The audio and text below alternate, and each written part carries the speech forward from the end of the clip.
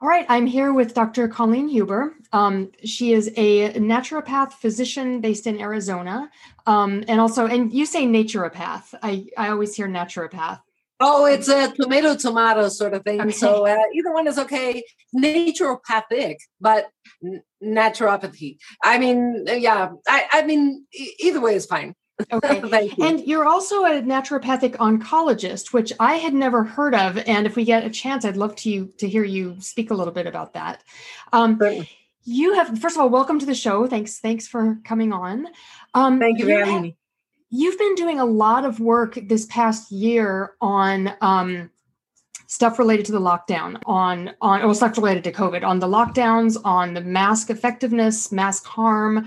And one thing so I'm on Twitter. I'm not on a whole lot, but I do know who the good people are to follow. And you were one of the best. I felt like you were one of the people posting some of the best content on Twitter about this. And suddenly you disappeared. What happened? Well, I've just been permanently suspended. I learned a couple of days ago. Oh, wow. And I had been suspended 5 times. Each time, I accurately quoted and linked to peer-reviewed published medical literature or standard news source, Israel National News. The last time. The time before that, the United States Department of Agriculture webpage, where they talked about they didn't mention masks directly, but they mentioned that carbon dioxide is used to euthanize farm animals. And I said, well, here's the link to the USDA webpage. You can see it right there. I accurately quoted them. And what is the accumulating carbon dioxide inside your mask doing to you and your kids? I put that on Twitter. Well, I got suspended for that one. I got suspended for criticizing the manipulability of, shall we say, of the PCR test for COVID. But I made the mistake of saying that back in August, and the World Health Organization didn't say it until about December. So I was 4 months too early, and so therefore I was suspended, even though they ended up saying the exact same thing that I had earlier. I was just too early. So I've been told by Twitter that I've been suspended permanently.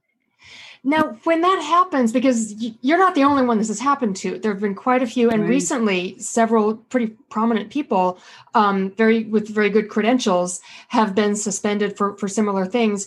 When that happens, is there a dialogue? Do you get to write back and say, hey, I think this was legitimate. Why, what's your reason for suspending me? And is there any kind of dialogue there? Yes, but they say, we'll look into it. Thanks for your patience. We'll get back to you.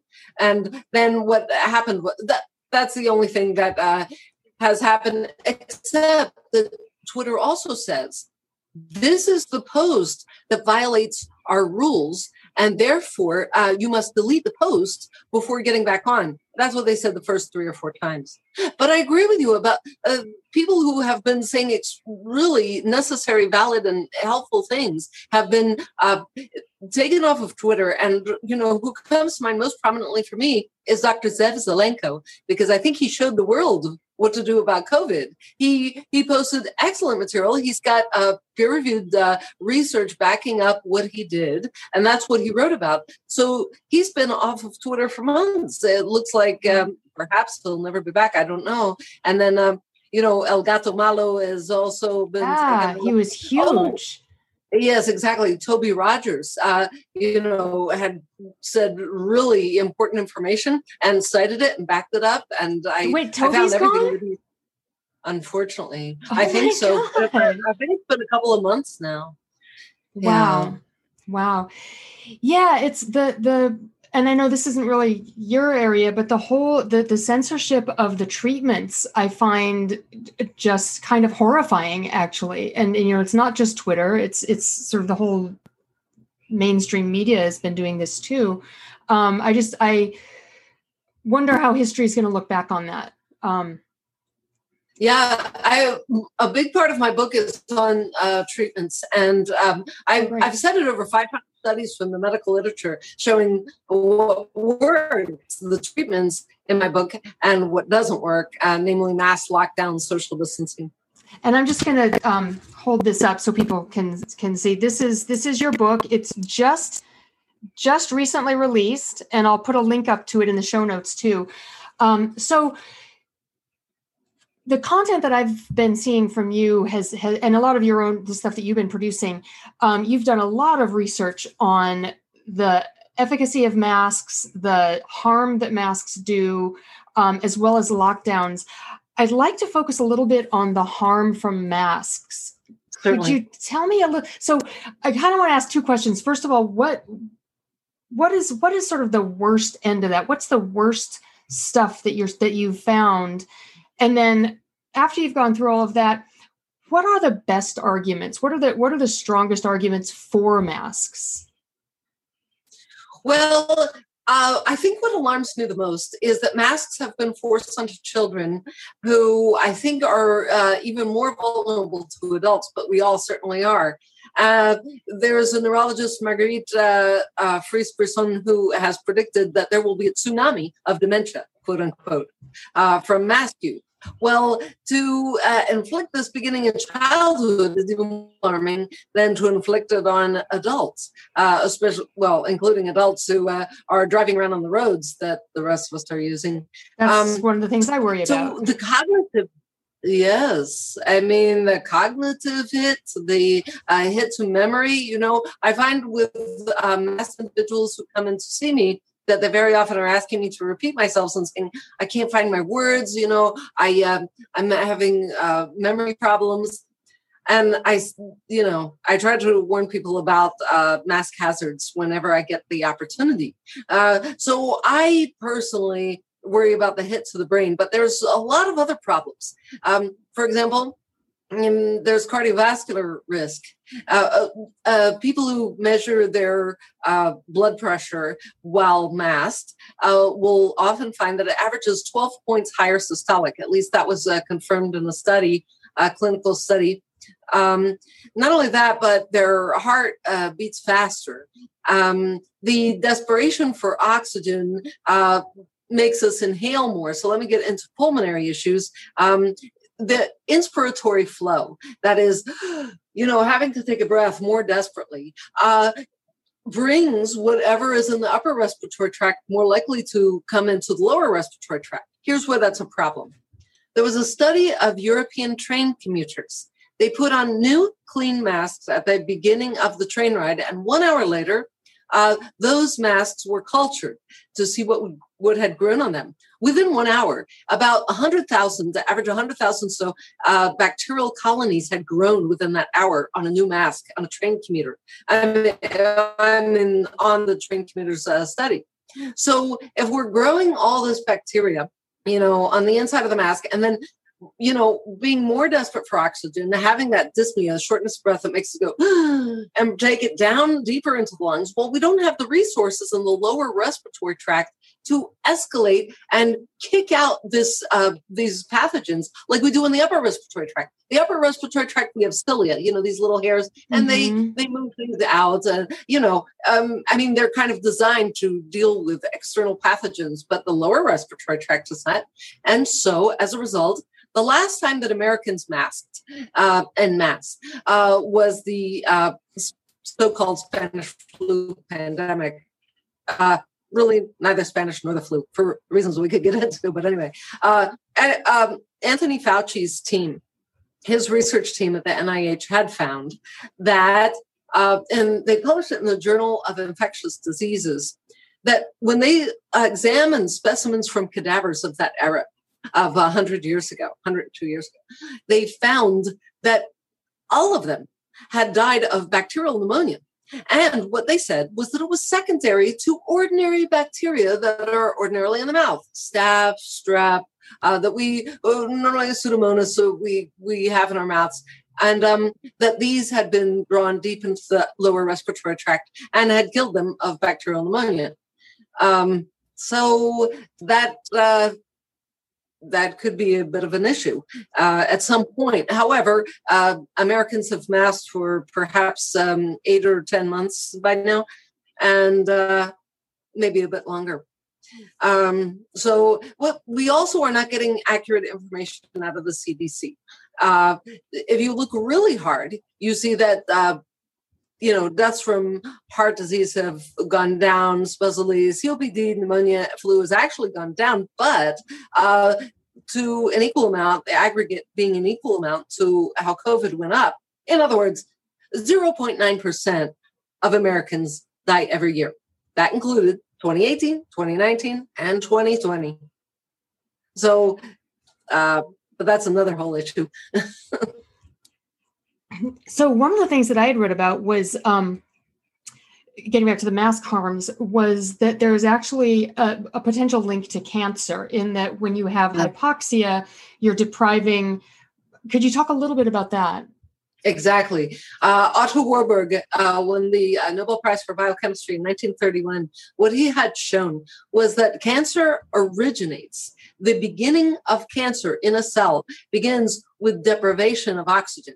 Deprivation of oxygen forces a cancer cell to no longer rely on the usual mechanisms to nourish itself and conduct usual metabolic processes, but rather has to rely on a different mechanism, a mechanism that doesn't depend on oxygen and that takes sugar primarily and converts it to lactic acid. So a cell can revert to that. That's called anaerobic glycolysis. And that, he showed, was the initiation of cancer. That the lack of oxygen was the originating event, and that sugar was the fuel that kept it going. So that cell converted to a cancerous cell, was a cell that had been normal, and perhaps some of its neighbors as well. Interesting. So when we hear about the sugar cancer connection, it sounds like it's a little more complex than just ingesting sugar can feed or support cancer, that you first have to have this some kind of oxygen deprivation or something else going on first. Is that sort of right? Yeah, I mean, it seems to be that is the initiating event in cancer, but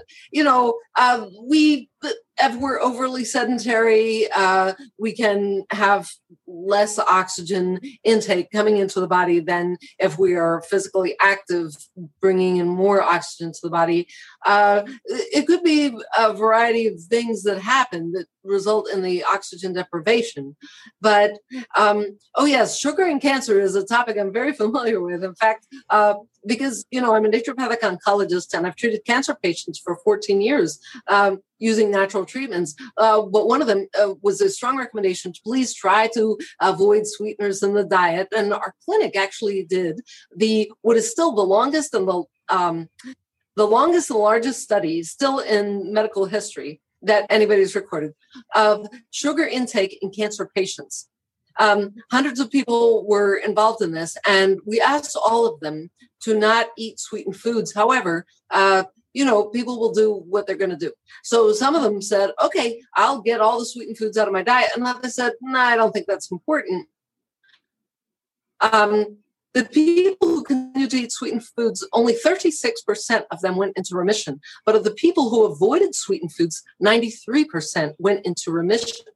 Wow. So it was such a stark contrast, 93% versus 36%, that it was the most impactful event. It was the most impactful factor. By the way, you may be familiar with the mechanism of a PET CT, a PET scan. Yes. It's a... yeah. So what happens is the radioactive glucose is injected into the patient. Now that sugar liquid is going to go somewhere. It has to go somewhere in the body. It's going to stay in there for a while. So we see that the brain will light up. The bladder will light up as it's, building its reservoir of this liquid waiting to be eliminated. And but what will light up very strongly is the cancer. It'll light up so much that you can see even the outlines of a tumor. By the sugar went here, including here, but did not go to the periphery, did not go externally to the tumor. So sugar feeds cancer to that great extent that the sugar will go all over here where there's cancer, but it will not go here where there's normal tissue, because cancer needs and grabs the sugar. Because once it had started a process of being deprived of oxygen. The fuel that keeps it going is sugar, and now it's daughter cells or progeny cells have learned that mechanism. They've learned and adopted that mechanism. And that is how those cells, that cell line, goes forward or perpetuates itself. Right. And is this across all different kinds of cancer, or are there some cancers that behave differently? Yeah, interestingly enough. So people call our clinic all the time and say, oh, yes, I understand what you do, but do you treat this type of cancer that I have, they say. And I say, with respect to chemotherapy, that matters. But with respect to the metabolic treatments that we do, that does not matter, because that is the initiation of all cancers. It is what they have in common. So whereas the specific type of cancer is very important for choosing a chemotherapy drug that an oncologist may do, a conventional oncologist may do. For the metabolic treatments, it's not as important. In fact, what it makes more impact is the pattern of metastases. Like, where if somebody comes in with a stage 4 cancer, where else did it go besides the primary spot? Where else in the body has it gone? And that may make more of a difference in the way we treat them. Interesting. So, as with treatments for COVID-19 and I think sort of across the board, I know that a lot of people have come under attack for treating cancer with quote unquote alternative methods. Have you run into problems from licensing authorities or anyone else? Have you had problems like that? Oh, yes. Not nearly as badly as some predecessor clinics. I mean, clinics back in the 1970s were just brutalized, had their files stolen and all kinds of nasty behavior on the part of regulatory authorities who I suppose I shall not name right now. Anyway, and then you may know of Dr. Stanislaw Brzezinski, his 30-year war against, just egregious overreach and frankly, a lot of corruption. You probably know that there's a certain regulatory agency which has an 80% revolving door of personnel with the pharmaceutical industry. Yeah. Okay. Yeah. And then, our time is not immune from this. I mean, we have very sleazy attempts coming from regulatory authorities in our time. And just getting back to COVID, I mean, if you consider each of the frontline doctors, each of them had their medical license threatened. Now, that's absolutely absurd. It's inexcusable. The people on those boards should just resign immediately, because if they're not going to do their job of protecting the public, and if they're just going to protect interests of corporate affiliates that they're not supposed to have. So they do have corporate affiliates. And yes, it affects a lot of medical boards across different types of medical practice. Scott Jensen is a medical doctor and a state senator in Minnesota. He was, I think, the first I was aware of to expose the financial underpinnings of the entire COVID phenomenon. I call COVID a phenomenon because there are many aspects to it, only one of which is actually microbiological. Anyway, Scott Jensen had talked about the U.S. CARES Act, which was an act of Congress that designated $175 billion for COVID treatment. The trouble with it is that hospitals were offered $5,000 for treatment of a flu or pneumonia patient, but $13,000 for treatment of COVID patient. Now, those diseases can look quite similar and be very confused, and the long list of symptoms that had been attributed to COVID could easily be attributed to flu, pneumonia, or COPD. So what happened was hospitals were, shutting their doors to heart disease and cancer patients to a great extent, and many of those patients were afraid to go into the hospitals. Anyway, though that business sort of died down for them. And then they received COVID funding, for calling everybody who walked in the door COVID. Well, I don't know about everybody, but it was a financial incentive that should not have existed. And so we got a lot of diagnoses of COVID. If those patients were then put on ventilators, the hospital gained $39,000 per person. And then if the person died, well, they had a COVID test within the last 60 days or so, they were called a COVID death. But it was also, Dr. Jensen said, why am I being asked to diagnose COVID even presumptively, even without the test? It just saying, okay, that guy over there died of COVID. So he was really pointing out that this was a problem anyway. His medical board went after him, for no good reason. And these regulators really need an oversight authority, because they're just getting out of hand. They are not very often not protecting the interests of the public, and they are just, they make corporate affiliations and deals on the side, and they use that to go after doctors who speak out and doctors who think independently, and that's wrong. And we really need an independent oversight committee to look at these medical boards in every field, conventional, naturopathic, to make sure that, the role of these boards is allegedly to protect the public, but they have to actually do that and not use it as a way to bludgeon doctors who engage in free speech. Yeah. I had Dr. Paul Thomas on the show earlier talking about, he had same thing. He had been sort of harassed by the medical board for years. And then as soon as he comes out with his study from his own practice, comparing the long-term health effects or health results of vaccinated children versus unvaccinated, 5 days later, they suspend his license. So it's just, I think it's becoming so clear what you're talking about is so rampant.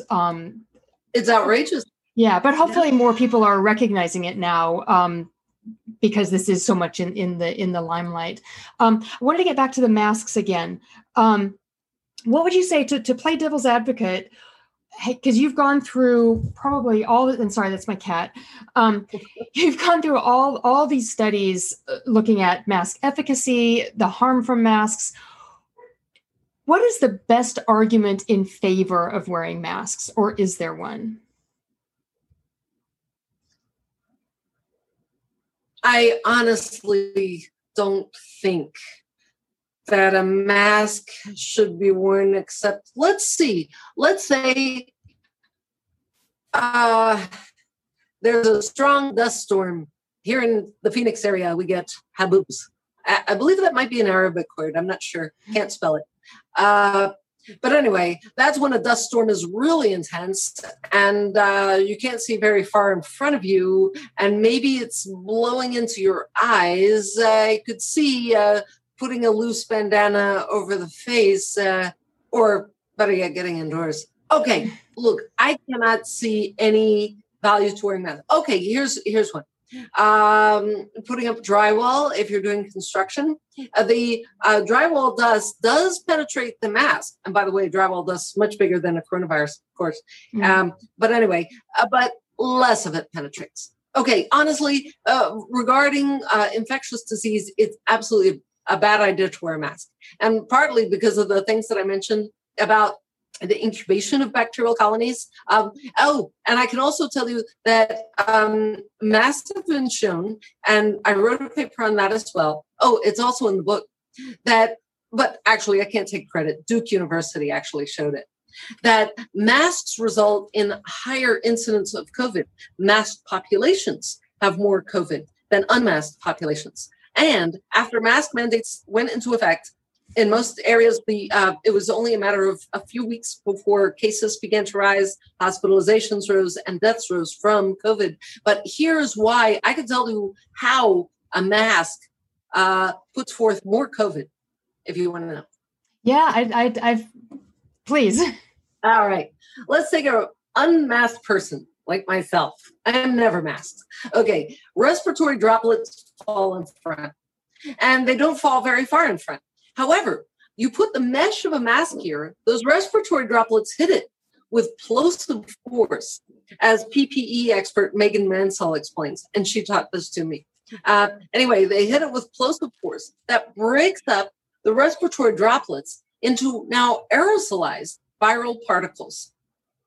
And they're lighter than the respiratory droplets. So instead of just falling immediately in front, they're lingering in the air longer. It's been shown that they go as far as 18 to 20 feet. And so they're longer in the air by time and by distance. Now, there's an additional factor.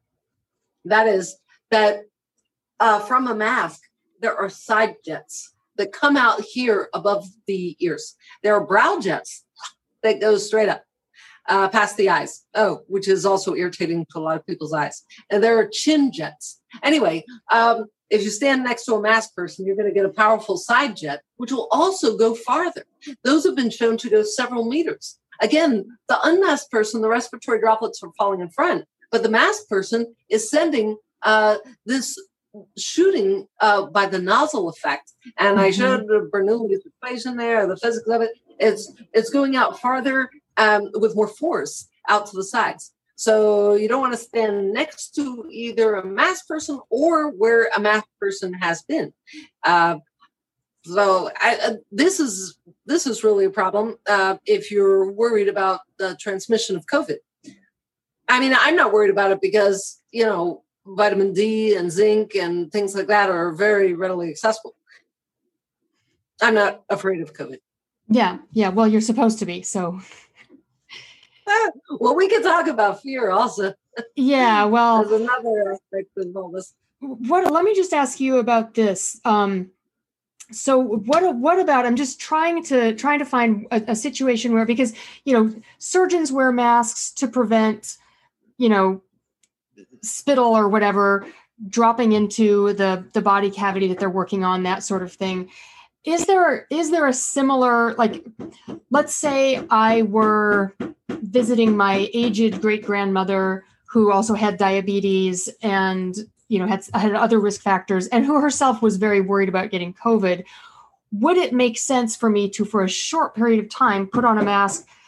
It sounds like what you're saying is it doesn't even, the big claim has always been, well, it's good at stopping droplets, but you're saying that it's really not even, it actually makes that worse. So is there any situation where I might say, God, this person is really vulnerable. I want to do something to put a barrier up. Is there any situation where it would make sense? I don't think so, because of the respiratory droplets being broken up into the aerosolized viral particles, which have greater distance and greater time to float around. But also, just going back to surgery for a moment, it was found that masked surgeries resulted in more patient infections than unmasked surgery. And it may very well be for that reason.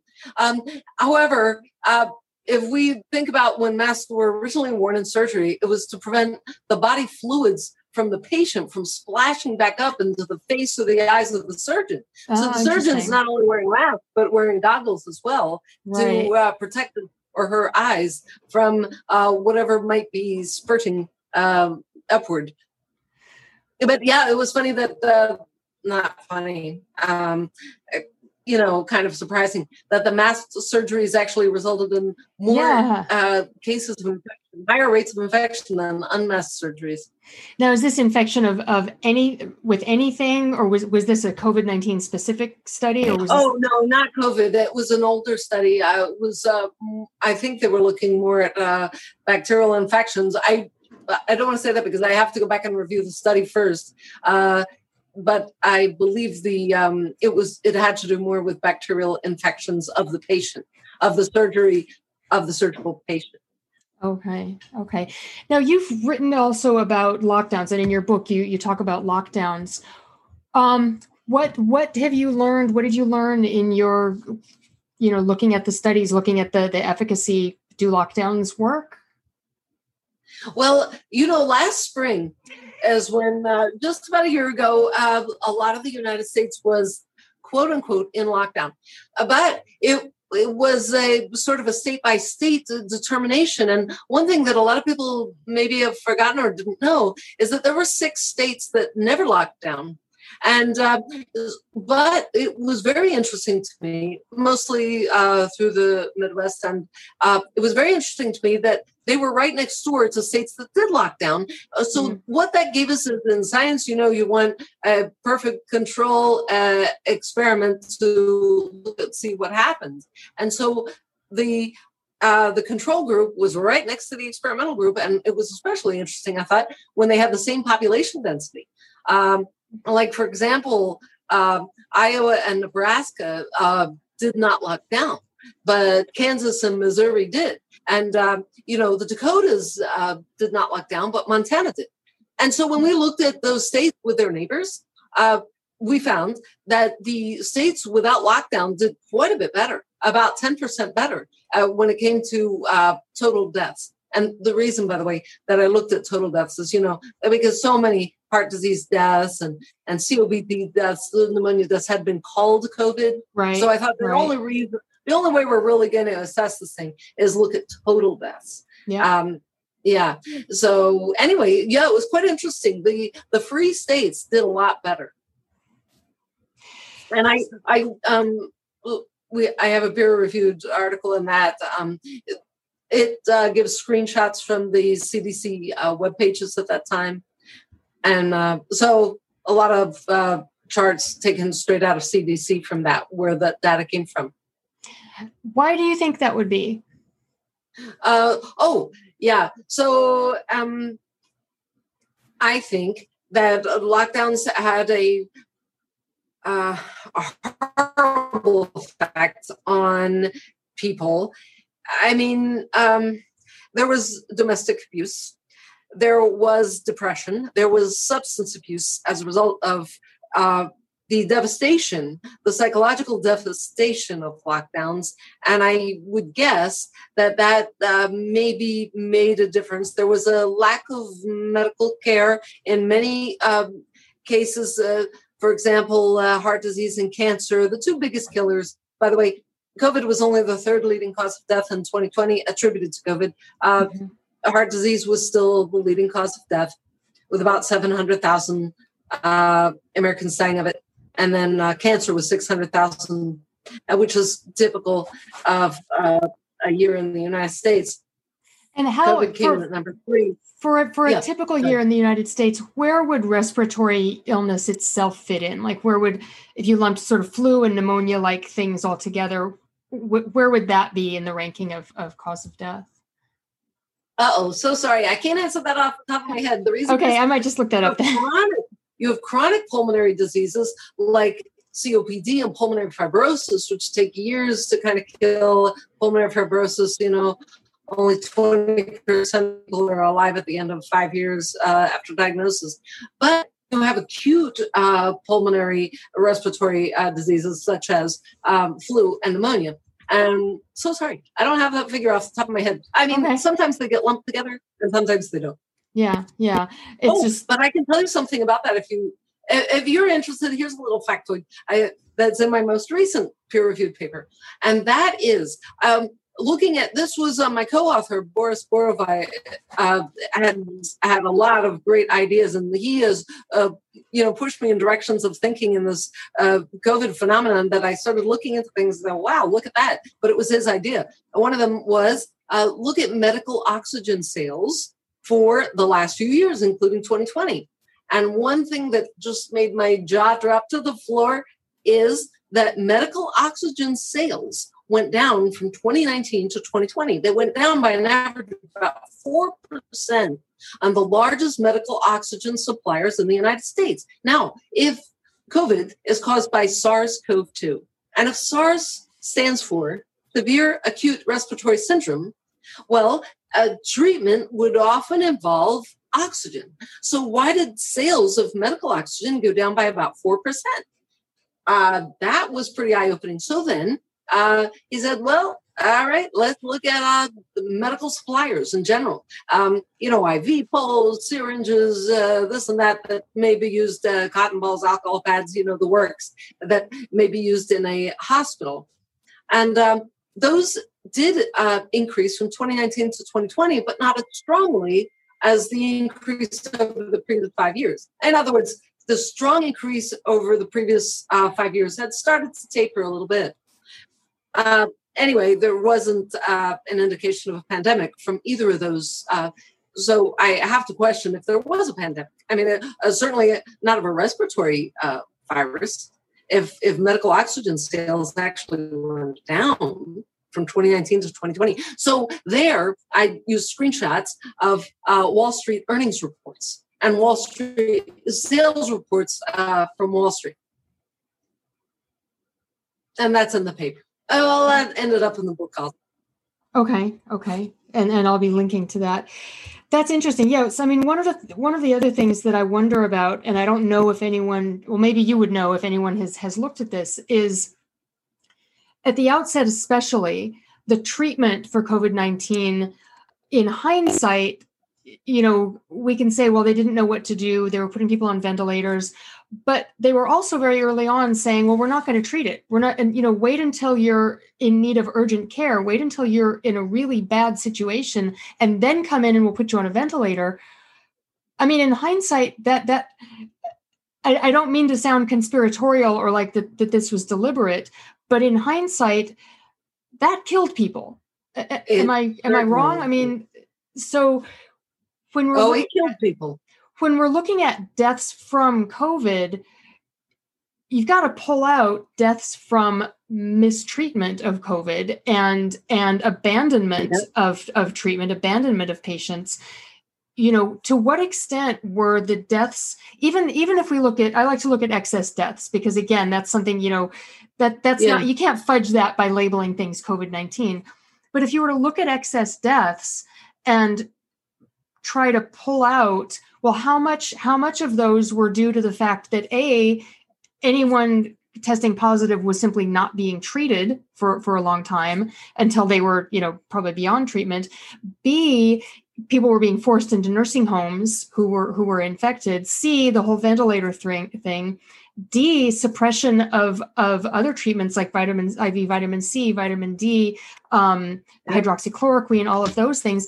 To what extent were the excess deaths the result of medical malpractice?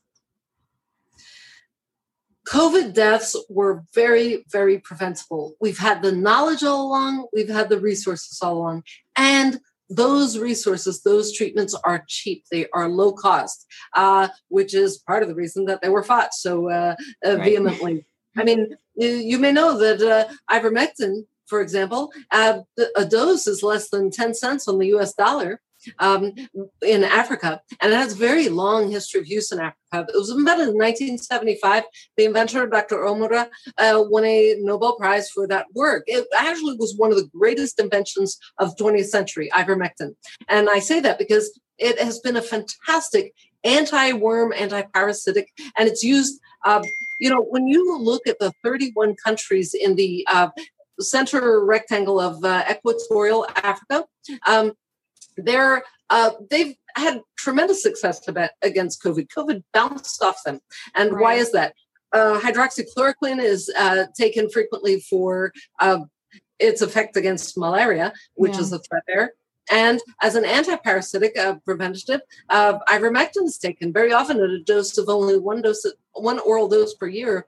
Anyway, but both drugs have been absolutely tremendous against COVID, so much so that the largest meta-analyses, and I discussed this in great detail in the book, the largest meta-analyses said for hydroxychloroquine to not work, to be ineffective against COVID, after all of these studies, over 200 studies have shown how effective it is, it would have to be 1 in 327 quadrillion chance that it's ineffective. In other words, it's effective. Okay, now for ivermectin, 1 out of 500 trillion, chance that would be ineffective. after it's shown such great effect. And I can talk about mechanisms if you like. I go into the book in some mechanisms, and because it gets a little bit into the weeds of immunology and cell organelles and that kind of thing, I have a glossary at the end of, when I'm talking about macrophages and neutrophils, what those things are and that kind of thing. Just because I like to talk about how are these treatments working to defeat COVID so well. Well, and they're not only working as early treatment, they're even working as rescue. Yeah. And that's a really interesting question, because, when you're talking about an anti-parasitic, just, as a layperson looking at that, it doesn't make any sense. Why would ivermectin work? So yeah, if you want to just say a little bit about that.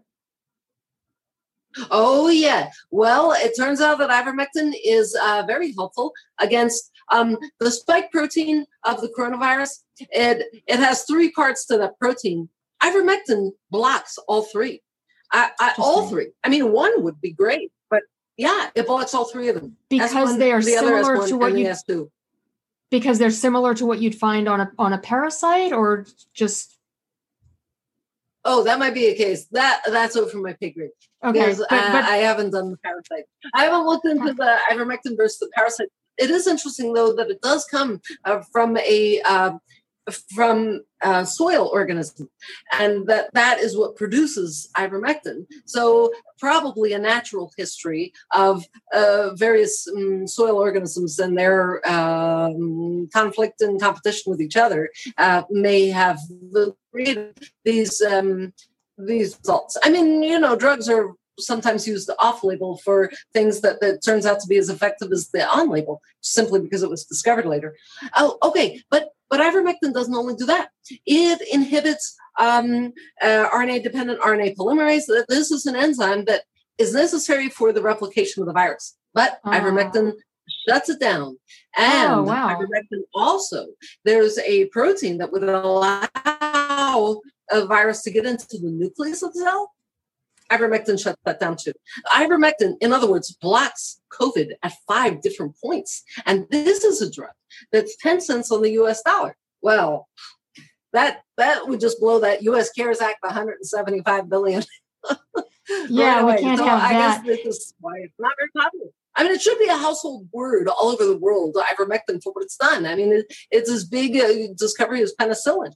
And the achievement and the lives that it saved. 3.7 billion doses have been given over the world in the last 36 years or so of its existence. Anyway, I think it's a marvelous thing, and it could have saved so many lives here in the United States if it's alleged that 500,000 people have died specifically of COVID. Well, and I think some of them actually died of other things. Yeah. But we should have at least tried this with them. And then, hydroxychloroquine has other mechanisms. I also write about vitamin D, vitamin C, and zinc in the book. Great. And they each have their own mechanisms. And like I say, it gets into the weeds a bit. But that's great. That's what, a lot of people are very hungry for that, to understand why, there's so much information out there. There's so much propaganda, I'll just call it what it is. And there's so much quashing of information. So I think to have something really solid, I'm just going to hold it up again, your book, to have something that does go into the weeds a bit and really talks about, well, here's the argument for why vitamin D does work. Here's the argument for ivermectin. I think a lot of people are going to be interested in that. So that's fantastic. The whole off-label use thing is so interesting, because, as you said, drugs are used off-label all the time. They're used for purposes that they weren't approved for. They're used in age groups they weren't approved for. And now all of a sudden, there's this, pharmacy boards across the United States were saying, well, no, you can still prescribe hydroxychloroquine for this, and this, but not for COVID-19. So have you ever seen anything like that before, where an off-label use was, a specific off-label use was cracked down on in that way? Well, of course, the FDA has never been fond of nutrients, and they've really hated homeopathy. It's hard to get under the skin. Talk about homeopathy. I mean, right. The cross before the vampire. So anyway, speaking of the cross before the empire, I delve a little bit into the book into the history of garlic. I mean, those of us who have any European ancestry likely can be grateful to garlic for having a great effect against Yersinia pestis, the bacteria that caused the bubonic plague. Those of us who are descended from garlic eaters. In fact, with maybe the non-garlic eaters didn't live to reproductive age. I'm not sure. But anyway, garlic has been used by the ancient Sumerians, the ancient Egyptians, the ancient Israelis, the ancient Chinese, and many other cultures, the ancient Greeks and the ancient Romans.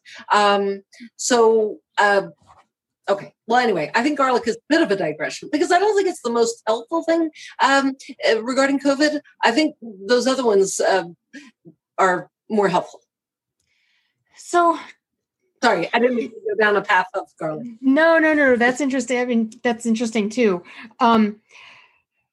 We're in this place where I think for anyone paying attention, even if they weren't aware of the dynamics beforehand, it's pretty clear that there's an effort to squash information about helpful treatments. You know, we're talking about COVID-19, but really about cancer, about a lot of things, and to suppress suppress voices that criticize, you know, the official position on medical issues, which, you know, just sounds crazy when you think about it.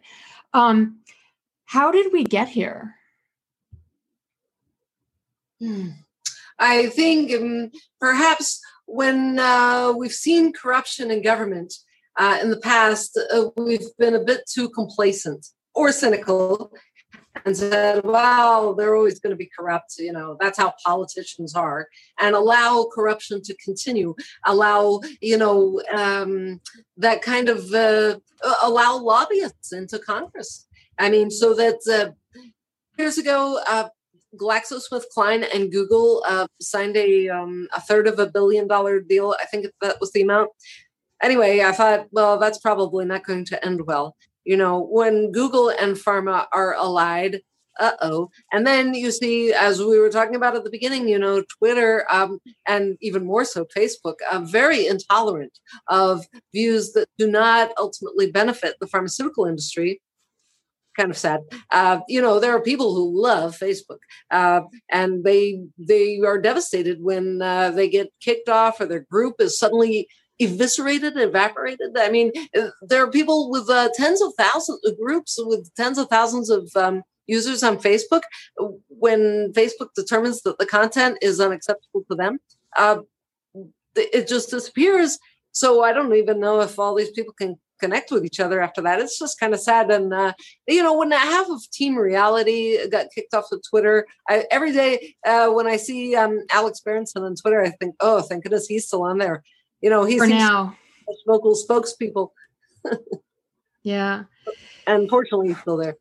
Yeah. But who knows how much longer? I mean, I'm just I'm surprised. I was surprised to see you kicked off. I've been surprised to see other people. You know, it's like, it just seems kind of random. They'll just decide. And again, to get back to your case, did you ever get anything more than just, you know, thank you for your patience, we'll get back to you? Did you ever get any more of an explanation or a chance to make an argument? No, I didn't. It's just, okay, if I made a subsequent comment, they said, we see this is related to the previous matter, and we've added it to the file. Thank you for your patience while we look into it. That's the extent of what I got. But yes, like you say, it does seem to be random. For example, each of the time that I was suspended from Twitter, I noticed that there were other individuals who, because I can still read Twitter, you know, and just view it and can't do anything with it. Anyway, but I see there are other individuals who have said exactly what I've said and even cited the same news articles. For example, I think it was, the last time that Twitter suspended me, it was for Israel National News, posted an article about some researchers at a French University of Marseille, I believe. And but they were Israeli researchers anyway. They were looking at Israel and the data coming out of Israel because, you know, Israel was the earliest really to vaccinate so thoroughly against COVID. Anyway, those researchers concluded that the COVID shot was, let me get this straight, Dozens of times more deadly than COVID for seniors, but hundreds of times more deadly than COVID for people not yet seniors. In other words, that was more or less the quote. I made sure I quoted it accurately. I put quotation marks around it. I linked to Israel National News where the article came from. And they said, unacceptable, you are suspended. That violates Twitter rules. And did they say which rule, or like nothing more specific than that? Just yeah, exactly. That's a slippery slip of any rule that they feel like throwing at you at the moment. Anyway, other people on Twitter also cited, linked to, and quoted the exact same article, and they're still on. I'm not going to complain about that. I'm glad they're there. I get to read their stuff sometimes, but it does seem a bit unfair. Yeah, it does point to how kind of random it is. And, it may just be that, another user complained about you. And so they received the complaint and then had to act on it. But it's still just the whole process, when I look at it and when I hear accounts like yours, it just seems, reminiscent of Soviet courts where there's no chance to make your case. Really, there's no hope for appeal. And granted, Twitter is not a court of law. They're a private company. They can do what they like, but it doesn't make them look good for sure. And it doesn't do much to further open conversation on important topics. The only silver lining I can see in that cloud is that the process is so corrupt, becoming so much more obviously corrupt and fascist, that it may ultimately implode of its own, of its own lack of merit. For example, we see the vaccines that have been pushed so heavily and propagandized so thoroughly. They're not working so well at this point. Well, that might lead people to say, gee, maybe we should have paid more attention to vitamin D and zinc and all that kind of thing in the first place. I don't know if it will convince many people, but there's so many families are kind of ideologically divided too. And ultimately, maybe the people who have really been kicking their own rears with masks the entire last year, and then if they get the vaccine, they are beginning to feel some pretty nasty, unexpected side effects. Maybe they'll finally say, maybe, the other guys were correct. I don't need to be proven correct. I don't need to say, I told you so. I need people to stop ruining their health with masks. I mean, that bothers me more than anything else. It makes, we have a daughter with special needs, and she's nonverbal. And I'm in some groups, like some family groups on social media. I can't even look at those groups now because they're filled with pictures of people putting their children with autism in masks and talking about how happy they are that their child will tolerate. It's just, I just can't. I don't even, it's like, I'm not even angry. Yeah. It's not even anger. It's more just this horror, what are we witnessing? And I just feel helpless to stop it. I feel like I'm making arguments. Other people are making arguments. I'm getting information out there. What more can we do? I mean, I keep expecting people to say, oh, wow, this was a giant mistake and how silly we've all been. Let's go back to normal. Let's stop doing this. But it doesn't happen. I mean, what more can we do?